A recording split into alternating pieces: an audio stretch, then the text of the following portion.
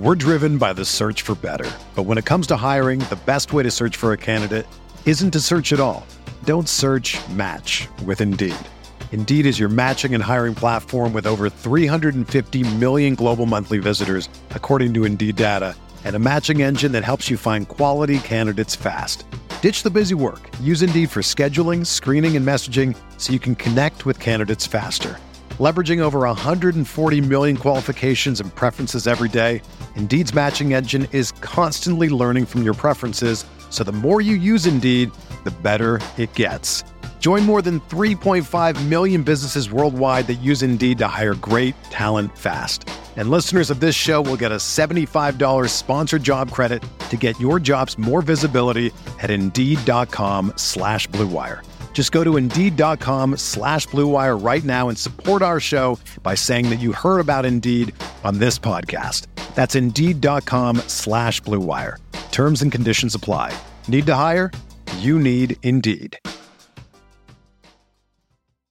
Oregon football has brought in a lot of new talent from the transfer portal in these last two cycles, and we're going to be taking a look at which group is going to leave the bigger impact on today's episode of the Ducks Dish Podcast.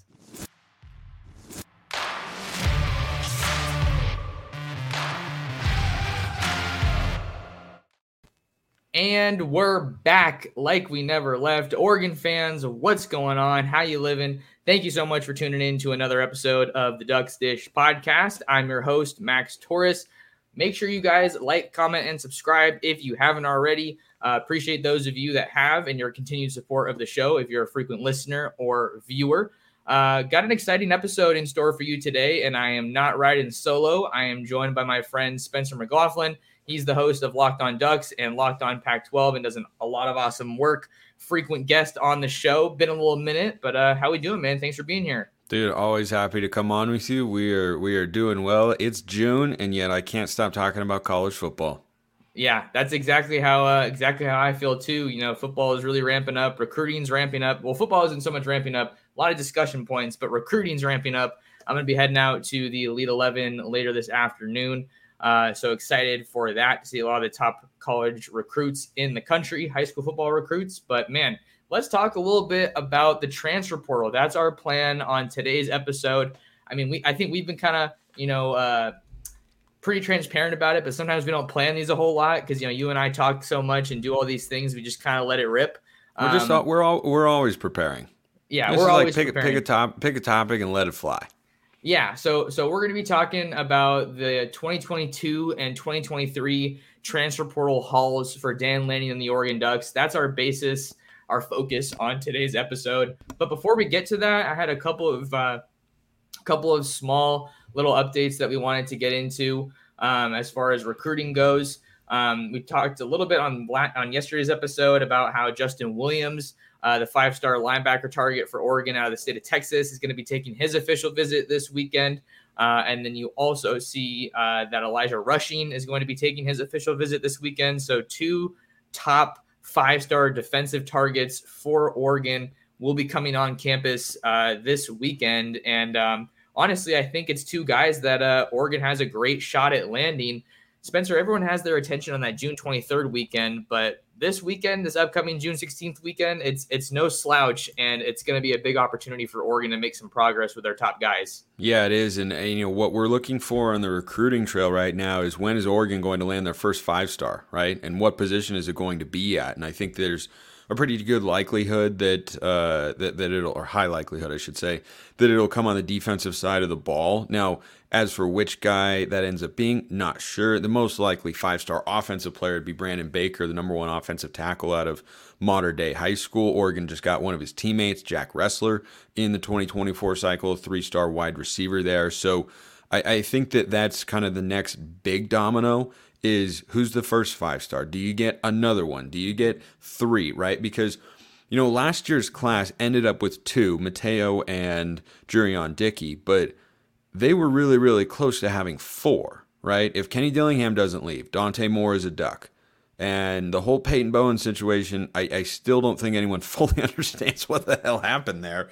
And he committed to Oregon and then didn't sign, and then there was nobody really knows. So I think it's pretty reasonable that Oregon can end up with more than two, but I think 2 5-stars in every class is kind of the standard now that Dan Lanning and this coaching staff have set, that they're capable of getting at least 2, but why couldn't they get 3? Why couldn't they get 4? Because they basically had 3 to 4 locked up a season ago, and as time goes on, I think you only get better as your results continue to improve on the field as well, and your recruiting results as well. So I look at guys like Elijah Rushing and say, yeah, that'd be a foundational defensive piece. Pair him with Mateo Uyunglele, and maybe Jordan Birch if he comes back. That'd be a pretty elite offensive line. I'd like to see him get a 5-star interior guy. Williams Nwaneri comes to mind out of Missouri. David Stone out of Texas. Those are kind of the 2 biggest fish on the interior that Oregon is after, and I would love to see him get either. Obviously, getting both would be amazing, but Justin Williams Justin Williams is the 5-star linebacker and Dylan is the 4-star. Mm-hmm. Okay, so and no relation between those two. It's just out there to confuse us and whatnot. I think those are names at positions that Oregon can certainly stack up on from the high school ranks as well. And I think that any one of the front 7 has really been kind of the core of the Dan Lanning recruiting success over the last couple of years, in the secondary too. So that's kind of what I'd be watching for in the recruiting front. So who's the first 5-star? What position is he at? And do any more follow in the immediate aftermath? Yeah, I think, and we had that one episode, Spencer, where we kind of just talked about how many 5-stars Oregon could land. I think 3 is definitely realistic. 4 is something where it's maybe not as likely, but they're kind of flirting with that possibility. And I think that it's just based off of look at the sheer quantity of 5-stars that they're involved with, because we kind of broke it down in our episode as far as realistic, maybe a reach, like you talk about reach schools when you're applying to colleges and whatnot. So I think that, the 5-star conversation is always a really interesting one that a lot of people want to join that discussion, but there's a lot of quality high 4-stars that they're going after. I mean, just look at the cornerback position, for example, though that's a position that's kind of seen a shift in recent weeks with Dakota Fields pledging to USC, Xavier Brown kind of effectively cutting Oregon out of his top schools, but they're still going after some really talented guys, high 4-stars like Aaron Scott Jr., who just took his OV, Bryce West, another guy out of the state of Ohio that has Oregon in his top schools. So it's really important to, strive for those guys, but it's not the end of the world if they can't get them. All that said, the 2 5-stars that are coming to Eugene this weekend, Oregon's got a heck of a shot to make some serious noise with both of them, and obviously hopes to land them at some point. Is Rushing, and then who was the other one? The other one is Justin Williams. Justin Williams, okay, yeah, the linebacker. Yeah, Justin Williams. So those are 2 guys, I think Elijah Rushing is a lot more realistic right now. He's kind of winding down his OV schedule, has gone out to Notre Dame recently, Arizona as well. But Justin Williams, I think, is kind of, I feel like he's on that level of Mateo last year, where it's just that could be a huge recruiting win and a massive statement. And then Dylan Williams was just on campus this past weekend. So I think that even though maybe guys aren't coming on that June 23rd week, not all of their guys are coming on that June 23rd weekend. Like, Justin Williams is going to be in Georgia. They're a huge threat in his recruitment. It's not the end of the world. That's still going to be a very big weekend. Guys like Kamar Matudi are coming out. Michael Van Buren, one of Oregon's quarterback commits, is going to be back in town. Just talked to him yesterday. Going to try to get that interview out to you guys pretty soon. So it's a busy, busy time with recruiting. But I thought that would be a cool little segue or intro, because really, when you think about it, Spencer, there's 2 types of recruiting now. You have high school and you have the transfer portal. And I think that it's really interesting to compare the 2 because there's different approaches. Both of those processes move at different paces. Transfer portal stuff happens in the blink of an eye. High school recruitments are oftentimes much more drawn out. But Oregon has once again a very strong haul in the transfer portal ahead of the 2023 season. So I just kind of wanted to kind of pick your brain and kind of have some good discussion about kind of the guys that stand out from both of those respective hauls, and then ultimately kind of trying to work towards a conclusion of which group do we think is going to have a bigger impact, because there were some one-year guys from both hauls, and I think it's important to kind of lay the foundation that maybe that 2022 class, they had some serious guys like Gonzo and Bo Nix and Bucky Irving, those last 2 who are going to have more than one season with the Ducks. So yeah, let's just kind of maybe we could get into the 2022 haul a little bit, or if you had any other thoughts to kind of start this discussion off with. Well, I think big picture when you're looking at the two transfer portal classes, I think that 2022, and it's hard to know because we haven't seen any of the 2023 guys take the field, of course, but I think you have more high-end production and talent in the 2022 cycle, but I think you have a greater depth of talent and production and guys who are going to contribute in the 2023 class. And what I mean by that is you had Bo Nix, Christian Gonzalez, and Bucky Irving. That's your starting running back, your starting cornerback, who is a first-round NFL draft pick, and your starting, and did I just say quarter running corner? All of those backs, starters, yeah, yeah, are not just starters; they were high-end starters. And Bo Nix was phenomenal. He literally set the Oregon single-season completion record. There is a 0% chance that you can bring in a transfer at another position who's as impactful as Bo Nix was in 2022. You can't have it because you're not bringing in another quarterback, and that's the most important, most impactful position on the field.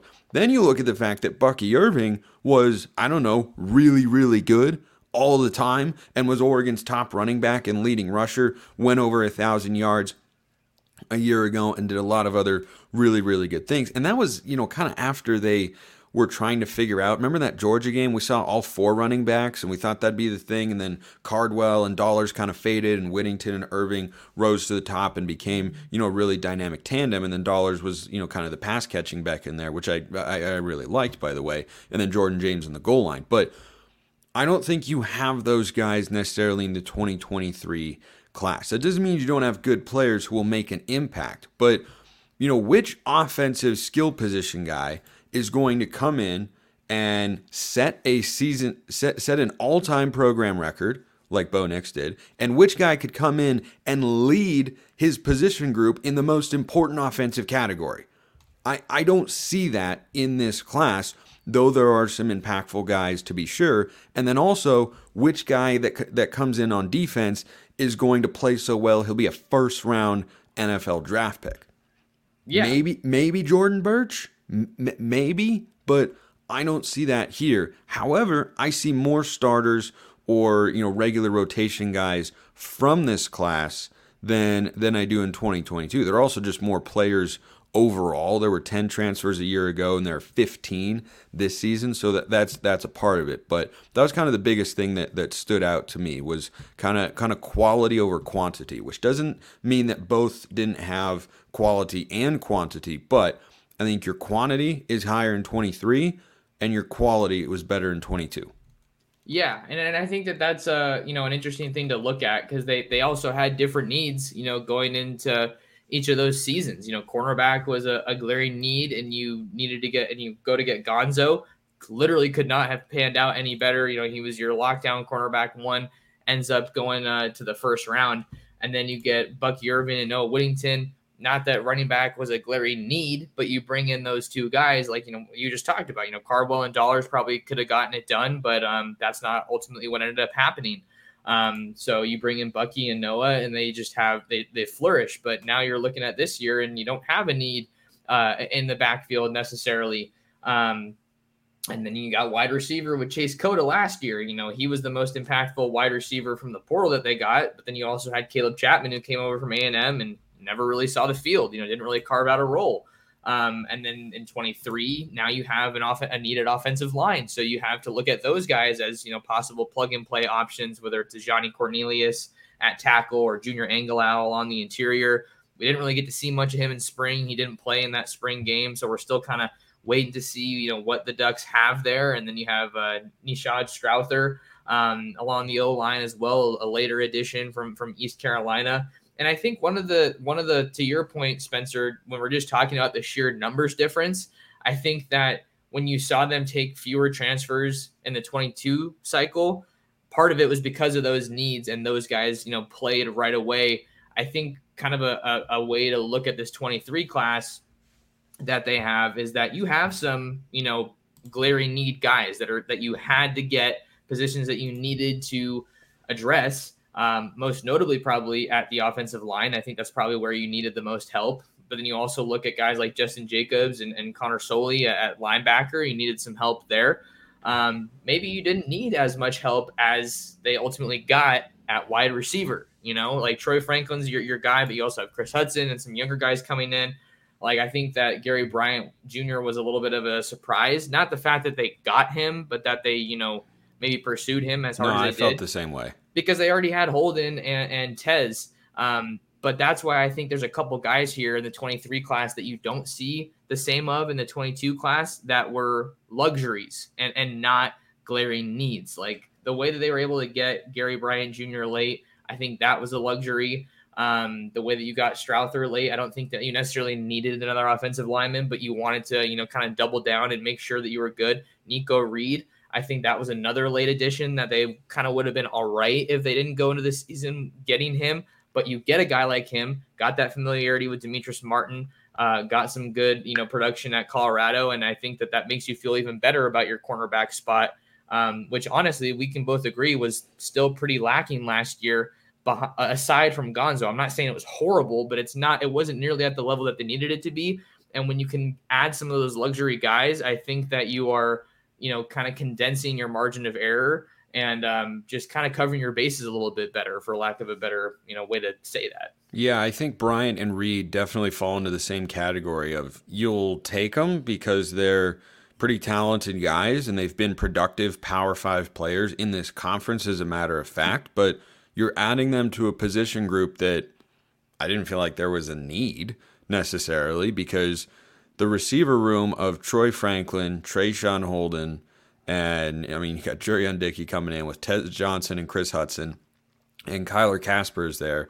I didn't look at that and think, boy, we really need another wide receiver who's a proven entity. Like Troy Franklin, Trayshawn Holden, Chris Hudson, proven entities. Tez Johnson, pretty proven. Kyler Casper, Jurion Dickey, a lot of upside with both of those guys. To me, that felt like enough. But they add Gary Bryant, and I'm like, okay, I'm not going to sit here and say it's, completely illogical or that I don't want to have a talented guy on the roster because, what if you have cluster injuries? Yeah, you'd like to have guys who are capable of being able to step up.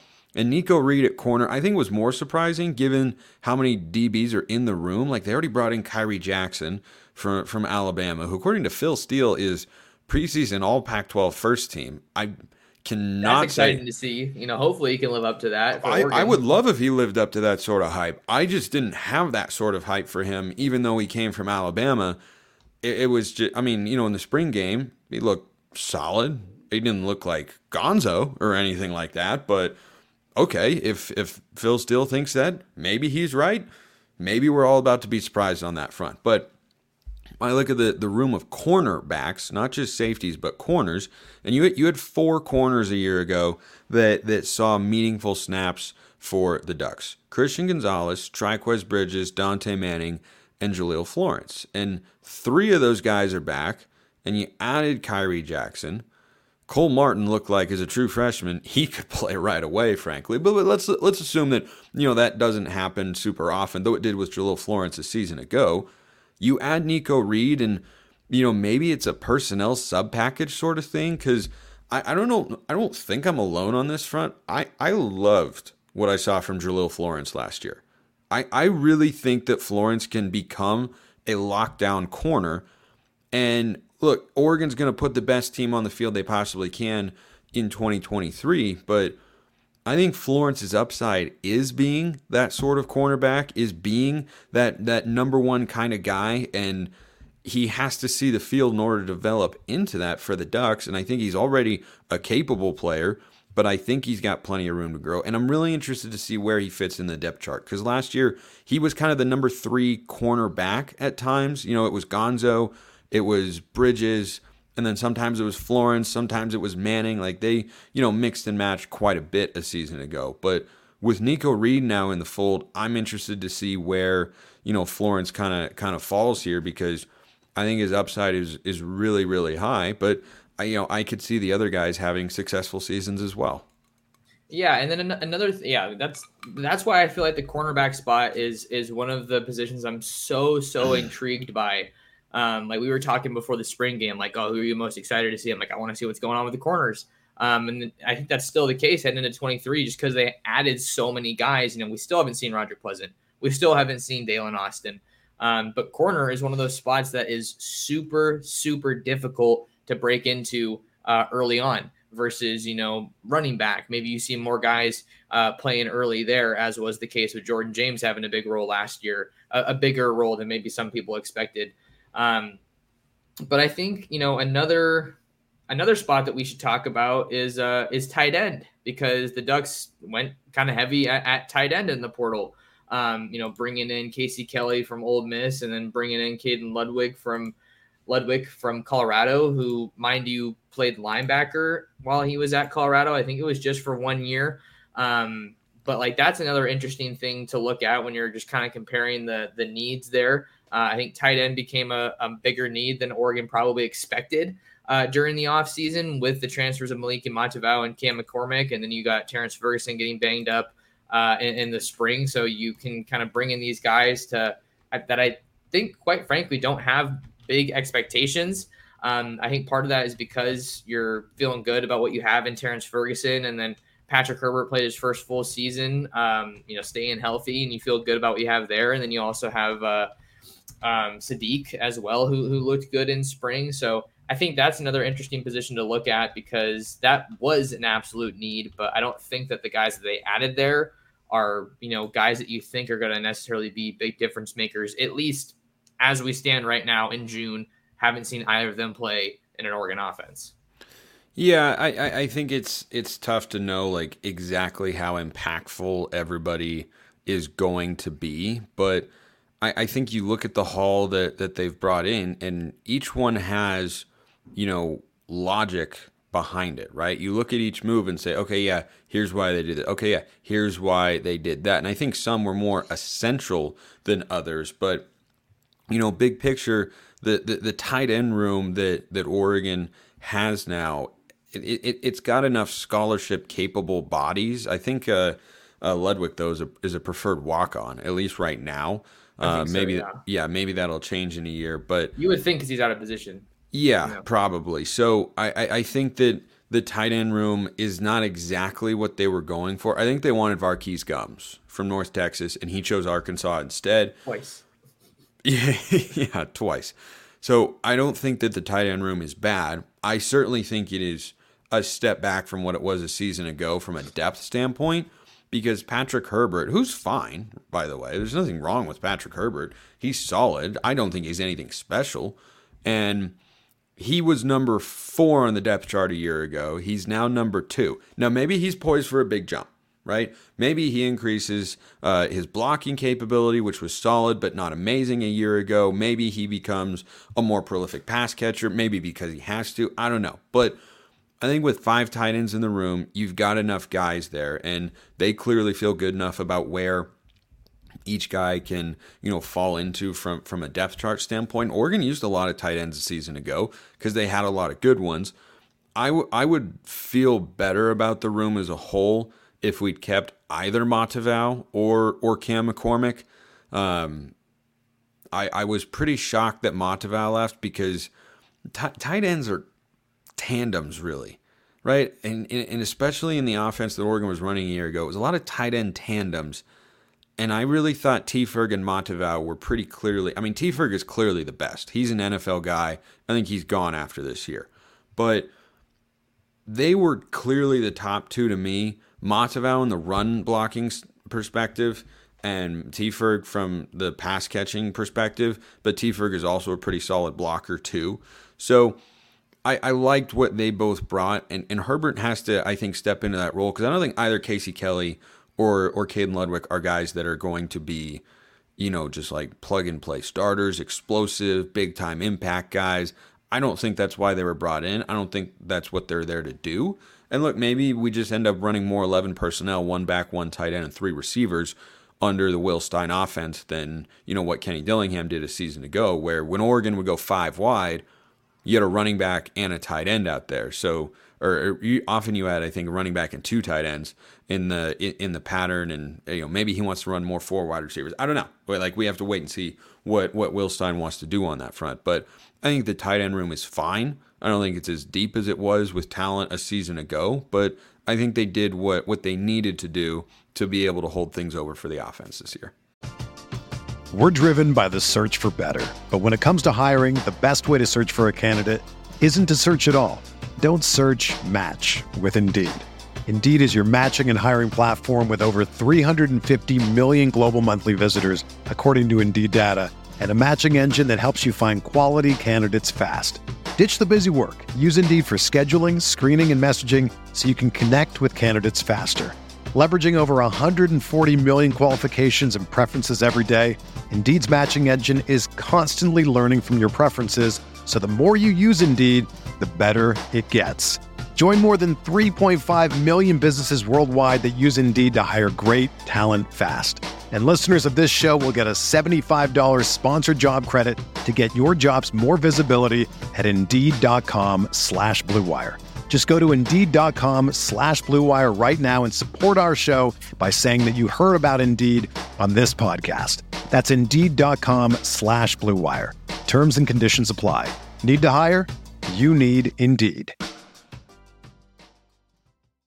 Yeah, I think that's a great way to put it. Like, we're not trying to criticize it or say it's not great, but it looks like they're at least going to be able to be serviceable.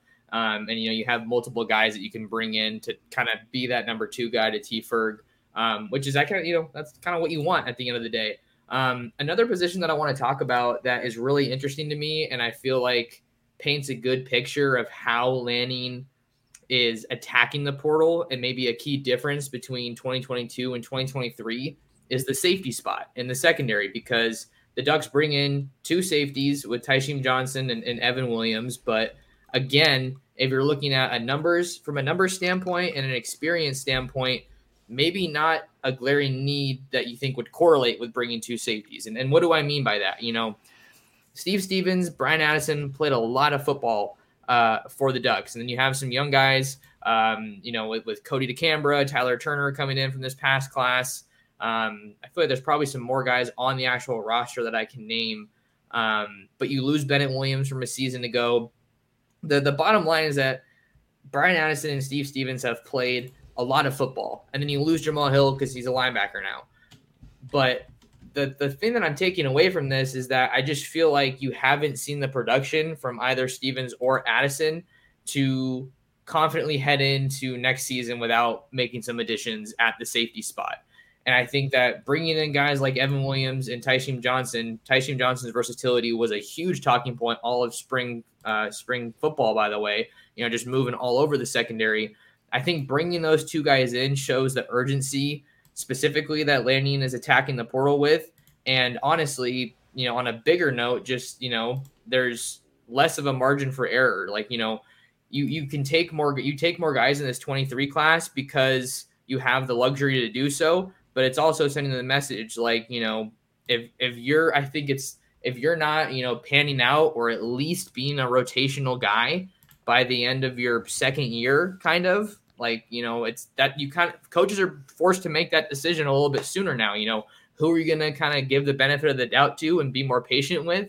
Or who do you make that call with? Like, hey, you were here 2 years. We haven't really seen it. And I think it's best for us to, go different ways. And that's kind of a big picture thing. So I'd be curious to get your thoughts on that. I feel like just adding more guys shows that they want to win now and that they have an urgency to get guys that are going to contribute right away. And it's no secret that you're bringing in guys from the portal. If you bring in guys from the portal, you expect them to make some noise sooner than from the high school ranks. I think you had 4 rotational safeties who played consistently a year ago for the Ducks. Brian Addison, Steve Stevens, Jamal Hill, and Bennett Williams. So those were kind of your 4. So Jamal Hill moves down to linebacker, and Bennett Williams graduates. So that leaves you with 2 from last year's room, Steve Stevens and Brian Addison. I think bringing in Tysheem Johnson and Evan Williams. I thought Ty Sheem looked good in the spring game. He looked fast. That big explosive hit he had to break up a pass play in the flat. I mean, he, identified, triggered, got up, and just really looked disruptive and explosive all at the same time, which I think is what was lacking from the safety room a year ago. And I think when you look at what Oregon got from that position, they are trying to get faster, number one, because they got beat over the top too often. I mean, Bennett Williams was a good player from 15 yards and in, but once you put him in open space time and time and time again, especially at the end of the year, he got burned. He got burned over and over again.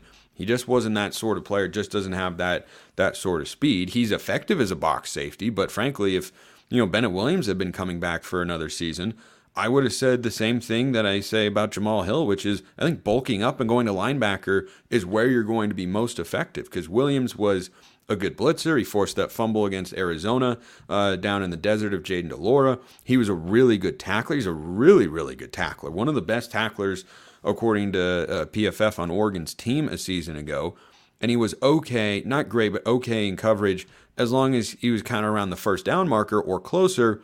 But anything past that, and it's just not where he was able to succeed. So I think the staff is looking at, their safeties room with Ty Sheem and Evan Williams now, and I think those are going to be your two starters along with Brian Addison would be my guess. Addison, I think, is the fastest or most explosive athlete of the bunch. He is a really, really fast guy and is an experienced college football player as well.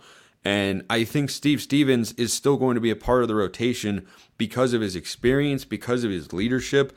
That's been talked about by coaches after practice pretty regularly from what I've heard over the last couple of months. I know you're more on that beat than I am, since I'm obviously not on it at all. But you've been there and heard that sort of stuff and get what I'm saying is, Steve has been around for a long time. He knows playbooks, he knows coverages, he understands, assignments and everything like that. So I think that he still is going to be a rotational player. But if we're being honest about Steve, he's fine. He's solid, but he's not the sort of guy who you'd say, oh, well, he's got a starting spot and you can't take it from him. No, you absolutely can't.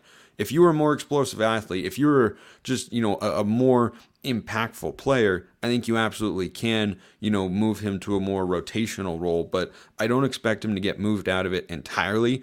I'd also watch for J.J. Greenfield, who played a decent amount in... I really like him. I think he's underrated. Yeah, he played a decent amount in the Holiday Bowl, and he looked pretty good in the time that he was on the field, and he's been with the Ducks for several seasons now. So I expect all those guys to kind of be the top safety options this season, but I do think Ty Sheem and Evan both are going to be two of your primary safeties this year, and Brian Addison was easily your most impactful safety a year ago if you're talking about the back end of the defense and playing over the top. He had a couple interceptions. He had some big hits. He graded well in coverage. I don't remember an instance in which, he got seriously burned last year, whereas I, can think of those sorts of moments with some of the other guys. So I think that's a really solid place for Oregon to be with their safeties, is having some returning production, understanding what, these guys did well, moving Jamal Hill down to linebacker, I think is going to work out, and then bringing in guys who you feel can bolster the overall production from that room, because it's got to be better for the Ducks. We got one more position I want to talk about, and then we'll kind of wind it down with our final takeaways when we're comparing these two cycles, as long as that's cool with you, Spencer. I think we're cool on timing. So we've talked about a lot of different positions, but there's one guy that we have to hit on before we get out of here in more detail, and it's Jordan Burch. Because I think you and I can both agree he's the transfer that they get with the most hype. And I also think that probably needs to fill the biggest need, which is getting after the quarterback. And I think that when I look at Jordan Burch, I'm not going to say flat out that he can have the same impact that Bo Nix had in 2022, because that just doesn't make sense. The edge rusher doesn't impact the overall game like the quarterback does.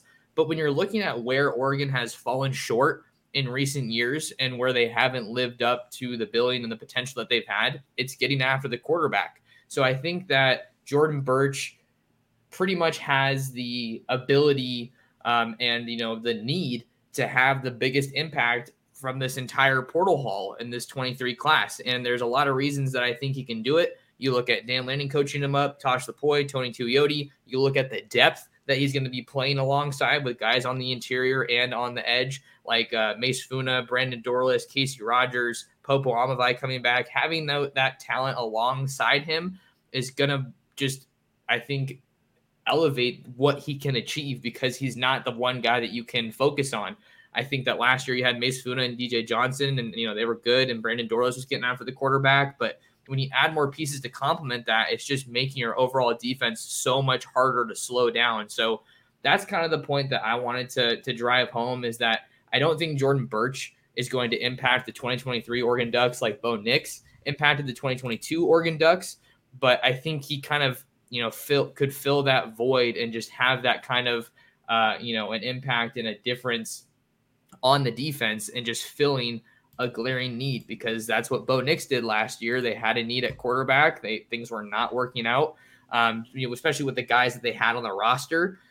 So if you bring in a guy like Jordan Burch, I think, he's hopefully tailor-made for this defense, and he can really help this defense take it up a notch, like we've talked about with some of these other pieces that they've added from the portal on defense. Yeah, and hopefully that'll have a reverse effect as well. Brandon Dorlus grades very, very well in PFF and NFL draft circles, as he should, and I think he passes, our eye test as fans as being an above-average defensive lineman, and I think that, he's only going to be freed up more by the emergence potentially of Jordan Burch or of Mateo Uiagalelei.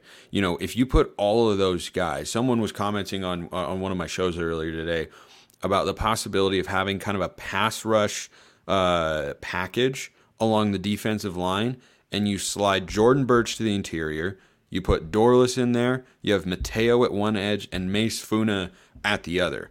I do think that is probably a lineup that includes Oregon's 4 best pass rushers, and you can put them out there because Burch, is an edge player but can play on the inside, much like Brandon Dorlus, who moved back and forth a season ago. I think Dorlus is stronger on the interior because he doesn't quite have that, kind of bend around the tackle speed the way that you think of like a Kayvon Thibodeau or other great edge pass rushers have to get after the quarterback. But his moves, his footwork, his handwork especially, is as good as any interior Oregon offensive or defensive lineman that I can remember. He's really, really good. And he can bull rush guys too, but he is just so, you don't say it about a defensive lineman a lot, he's so crafty and smart, and he's a very heady player, and I think he understands angles incredibly well and how to, get an offensive lineman off balance, set him up for one move, make him think you're going this way and then go the other way, and he has that kind of, burst of quickness, not necessarily speed, but he kind of has that, quickness and agility to work really well on the interior. And I think if you line him up there, Burch at one edge typically, and put Casey Rogers in the middle to swallow up a double team maybe, or Taimani or Popo, and then Mateo or Mace Funa at the other edge spot, I think that defensive line is just massively upgraded from what they had a season ago. And I hope that Burch can have the sort of impact that we need him to. But really, I just am looking for production from the whole unit to kind of, improve from where they were a season ago. But then you also have a lot of these 23 guys that we haven't really even got much of a look at. Blake Purchase, Gatorade Player of the Year out of Colorado. Ashton Porter, Terrence Green. You have Mari a lot Washington, of guys, that aren't even, and frankly, on the true freshman max, I'm not expecting to see a lot of them on the field unless, it's kind of a blowout, because I just look at the depth that Oregon has, and aside from edge, I see, and at one edge spot, I see a 2 deep pretty clear, and I don't know how a true freshman could come in and be that sort of guy. Maybe Purchase, I know you've been really high on him for a long time coming out of Colorado. Maybe he's, your 4th edge guy with Burch, Mateo, and Mace. But when you look at the interior of this defensive line, unless you have a special player, all those prospects, Terrence Green, Amari Washington, Ashton Porter, they all project as good Power 5 starters. But who are they replacing on the interior? You know what I mean? Like, take Amari Washington and Terrence Green. Could both be really good players on the defensive line for the Ducks one day if they reach their potential. But in what world is a true freshman who's, not a 5-star recruit? These are 4-star guys, so it's not as if they have zero hype. But unless you were like a world-beating talent, or you blow everybody's expectations out of the water, Who are you replacing? Because you're too deep on the interior right now. Looks like Brandon Dorlus, no one's touching him. Casey Rogers, started all of last year. Sam Taimani, and Popo Amavai. Like who are you knocking off? You know what I mean? Yeah, So definitely not in 23. Yeah, not in 23, but in 24, opportunities will be more plentiful because I think Taimani will be done.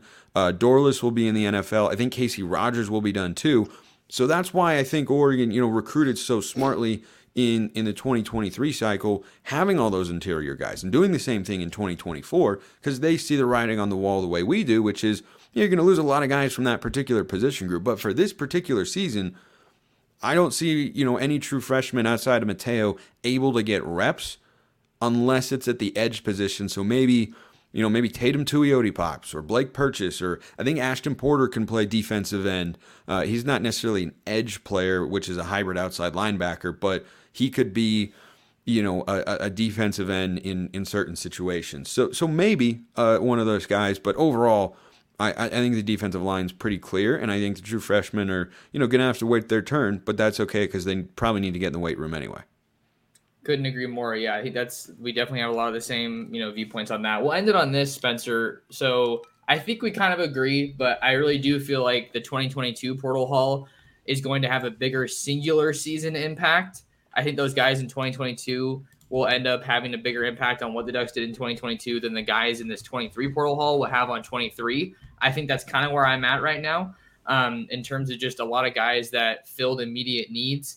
And then like we talked about, some of those luxury additions, kind of what we were calling them, guys that they didn't necessarily need really badly. And maybe their path to playing time is a little bit more murky than some of those guys from 2022. And then also you have a lot of multi-year guys in this 23 haul. So I think that that's not saying that the 22 haul is better than Oregon's 23 haul. I think I just wanted to try to, come to some conclusion on that question that we posed at the beginning of which one is going to have a bigger singular year impact, which one's going to be more impactful. I tried to kind of narrow it down to 1 year. So I think I'm going 22, but I really like the guys that they added in 23. And you do have some of those guys that are going to need to fill immediate roles like Justin Jacobs at linebacker and then Jordan Birch on the edge. And then I also think that some of these guys at safety are going to carve out a spot pretty much right away. So that's kind of where I'm at. Is that where you're at? What kind of final thoughts do you have here? Well, I have many thoughts, Max, all the time. On this particular topic. I always have many thoughts all the time. No, I think we're in pretty lockstep agreement here that I think Oregon's in a better place. We have to see it on the field, but I talked about on my show recently that on paper, this is a better Oregon roster, and the portal classes definitely factor into that. I think the 23 portal class, there are just a lot of unknowns, right? You go down and you see the talent and the star rankings and whatnot, but Nico Reed, how much does he play? Nishad Strother, does he play on the offensive line? Is a Johnny Cornelius a starter? Is Junior Angelau going to play on the interior? What about Connor Soeli? How does he factor into the rotation? Not a super highly, coveted transfer portal prospect. Is Kyrie Jackson a big pop? I think there are just so many unknowns, and the only knowns I feel like we have for this year's portal class are Trayshawn Holden and Tez Johnson will be big parts of the offense. Evan Williams and Tyshim Johnson will be big factors on the defense, but everybody else, there are questions, there are position battles. There's still kind of an unknown factor there. Yeah, I feel like you think Justin Jacobs is probably a pretty big piece of the linebacker core on defense. I'd like to think so, yes. The unknown I have with him is health, right? He's basically Justin Flo without an extra star. That's what he was at Iowa. Brief glimpses, looked really good, but was never healthy. Gotcha. Okay, yeah, I definitely think that he's going to be a huge part of that defense just because they have so few options there and not as much depth as I think that they would ideally have. But we'll definitely pick up this conversation again at some point, I bet. But we're getting a little long here on this episode. So before we get out of here, where can people find more of you and your work? Yeah, my work is Locked On Pac-12 and Locked On Ducks on YouTube or wherever you listen to your podcasts, free and available Monday through Friday all year round. And I'm on Twitter at Smalls_55. If you ever want to shoot me a note on there, DMs and mentions are wide open as we record this. I have got about 15 notifications to respond to on Twitter about realignment because everybody's popping off right now. So if you want your conference realignment fixed, I'm talking about that basically every day. because that's what the people care about over on Locked On Pac-12. But Max, always great to be on with you, man. Yeah, appreciate you coming on, Spencer. You guys make sure you tap in and lock in with Spencer. If you want to find more of me, you can follow me on Twitter and Instagram at mtorresports. Like I said, going to be at the Elite 11 all week. No Oregon quarterbacks. Michael Van Buren and Luke Moga did not earn invites, but I'm going to be there covering a lot of the greatest future football stars. So super stoked about that. Subscribe to my YouTube channel at Oregon Football Max Torres. Check me out writing the latest and greatest in Oregon football recruiting on ducksdigest.com. And then lastly, share the show. Share the Ducks Dish podcast with your friends, with your family, and with other Duck fans. Greatly appreciate your guys' support. And until next time, thanks so much for taking some time to talk some ball. You've been listening to another episode of the Ducks Dish podcast. Everyone is talking about magnesium. It's all you hear about. But why? What do we know about magnesium? Well, magnesium is the number one mineral that 75% of Americans are deficient in. If you are a woman over 35, magnesium will help you rediscover balance, energy, and vitality. Magnesium supports more than 300 enzymatic reactions in your body, including those involved in hormonal balance. From functional medicine doctors to mental well-being and female hormone experts, we all know that magnesium is the one mineral to improve all aspects of well-being and health. But which one? Magnesium Breakthrough from Bioptimizers, the trusted choice recommended by leading experts with 7 best-absorbed forms of magnesium to ensure your body receives the support it needs for overall well-being. Go to bioptimizers.com/balance today and use code BALANCE10 for 10% off. Support your journey to wellness at bioptimizers.com/balance. Magnesium Breakthrough from Bioptimizers, your foundation to optimal health and vitality.